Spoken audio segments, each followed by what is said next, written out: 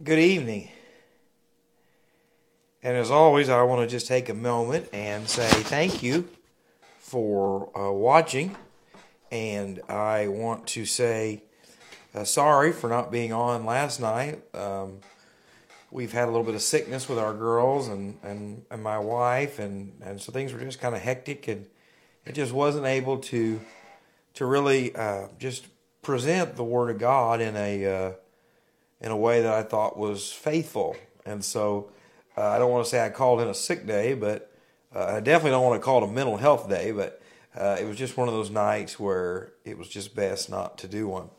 And so I want to thank you for always being patient and, really just coming back and listening, because I really do believe the Lord can bless you. I know He blesses me in doing these nightly devotions. But tonight I want to talk to you about how do you respond to God? How do you respond to God? You say, oh, Jake, our country needs to turn back to God. I don't disagree with that at all. You say, oh, Jake, I've been in lots of churches here lately, and our churches need to turn back to God. I don't disagree with that at all. You say, well, Jake, I know a lot of families that need to turn back to God. I don't disagree with that. But that is not the question that I asked you tonight.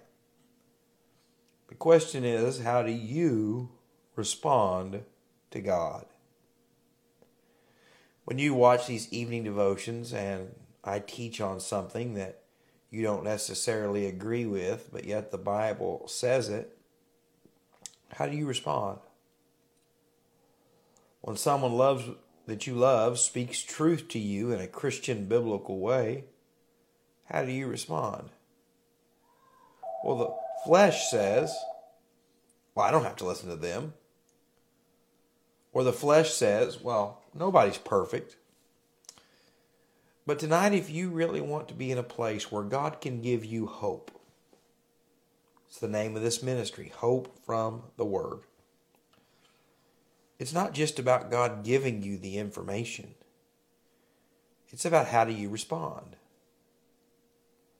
And see, Job, we were in chapter 39, chapter 40, and chapter 41, and I won't read all of those to you because it's just a repetition of the awesomeness of God.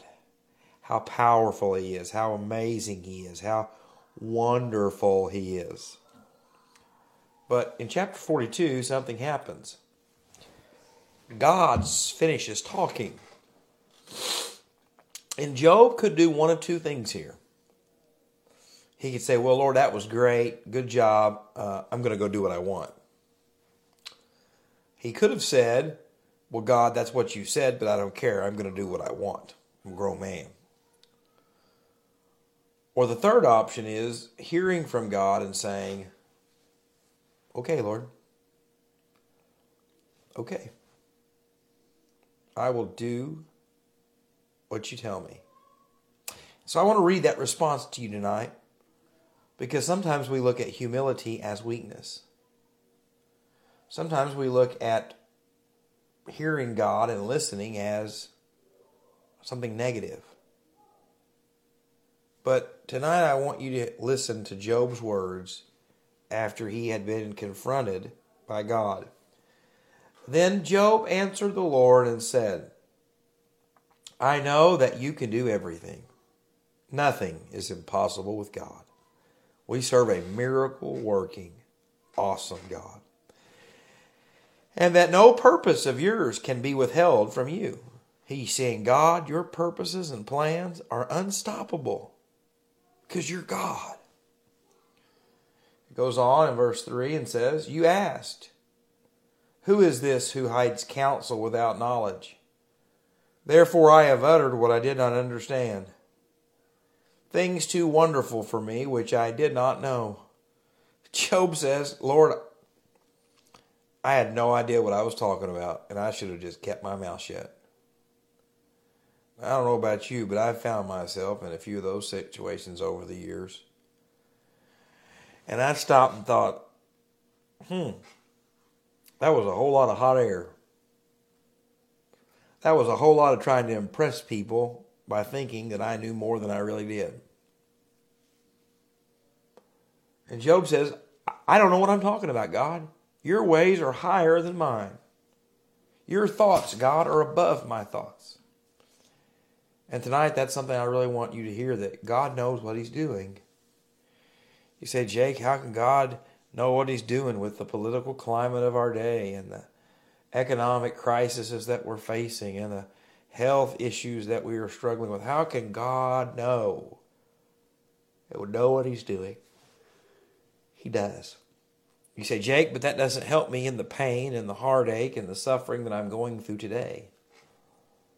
I didn't say it would take it all away, but it should help you to step back and say, God, what are you going to do in this situation?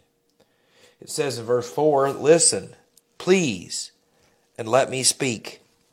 You said, I will question you, and you shall answer me. I have heard of you by the hearing of ear, but now my eyes see you.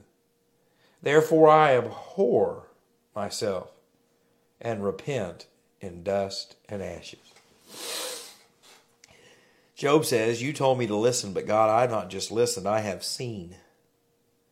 That's why the Bible says that God is light and in Him is no darkness. That's why the Bible says that we are like a light. We don't hide it under a bush. Because when God shines light into your life and to mine, there is no hiding things. There are no dark corners of my heart that God doesn't know about. There are no secret conversations that I have that God doesn't know about. And what Job says is, God, I have seen you and I have found out that I am a sinner. And he says some of the most amazing words that can change your life tonight. But I abhor myself and repent in dust and ashes. He says, Lord, I know how wicked I am, and I'm turning to you. And tonight I want you to hear this. We've had lots of lessons over the last, 2 years pretty much. Lessons on forgiveness and lessons on hope and lessons on pretty much every topic the Bible has to speak about. But none of those things matters tonight if you do not hear from God when He says that you're a sinner, that you are a rebel against Him. You say, Jake, I'm a pretty good person. I'm a pretty good individual. I come from a good family. There are none good, the Bible says. Zero, zilch, nada. And even though our culture says, do what you want, do what you feel, do what you think, do what makes you happy, God says, no. Those desires and fleshly things are sin. And you say, well, Jake, what can I do about that? This verse tells you you can repent. You can acknowledge that your sin is real, that you are a sinner. Admit those things. But then you have to believe something, that Jesus does love you.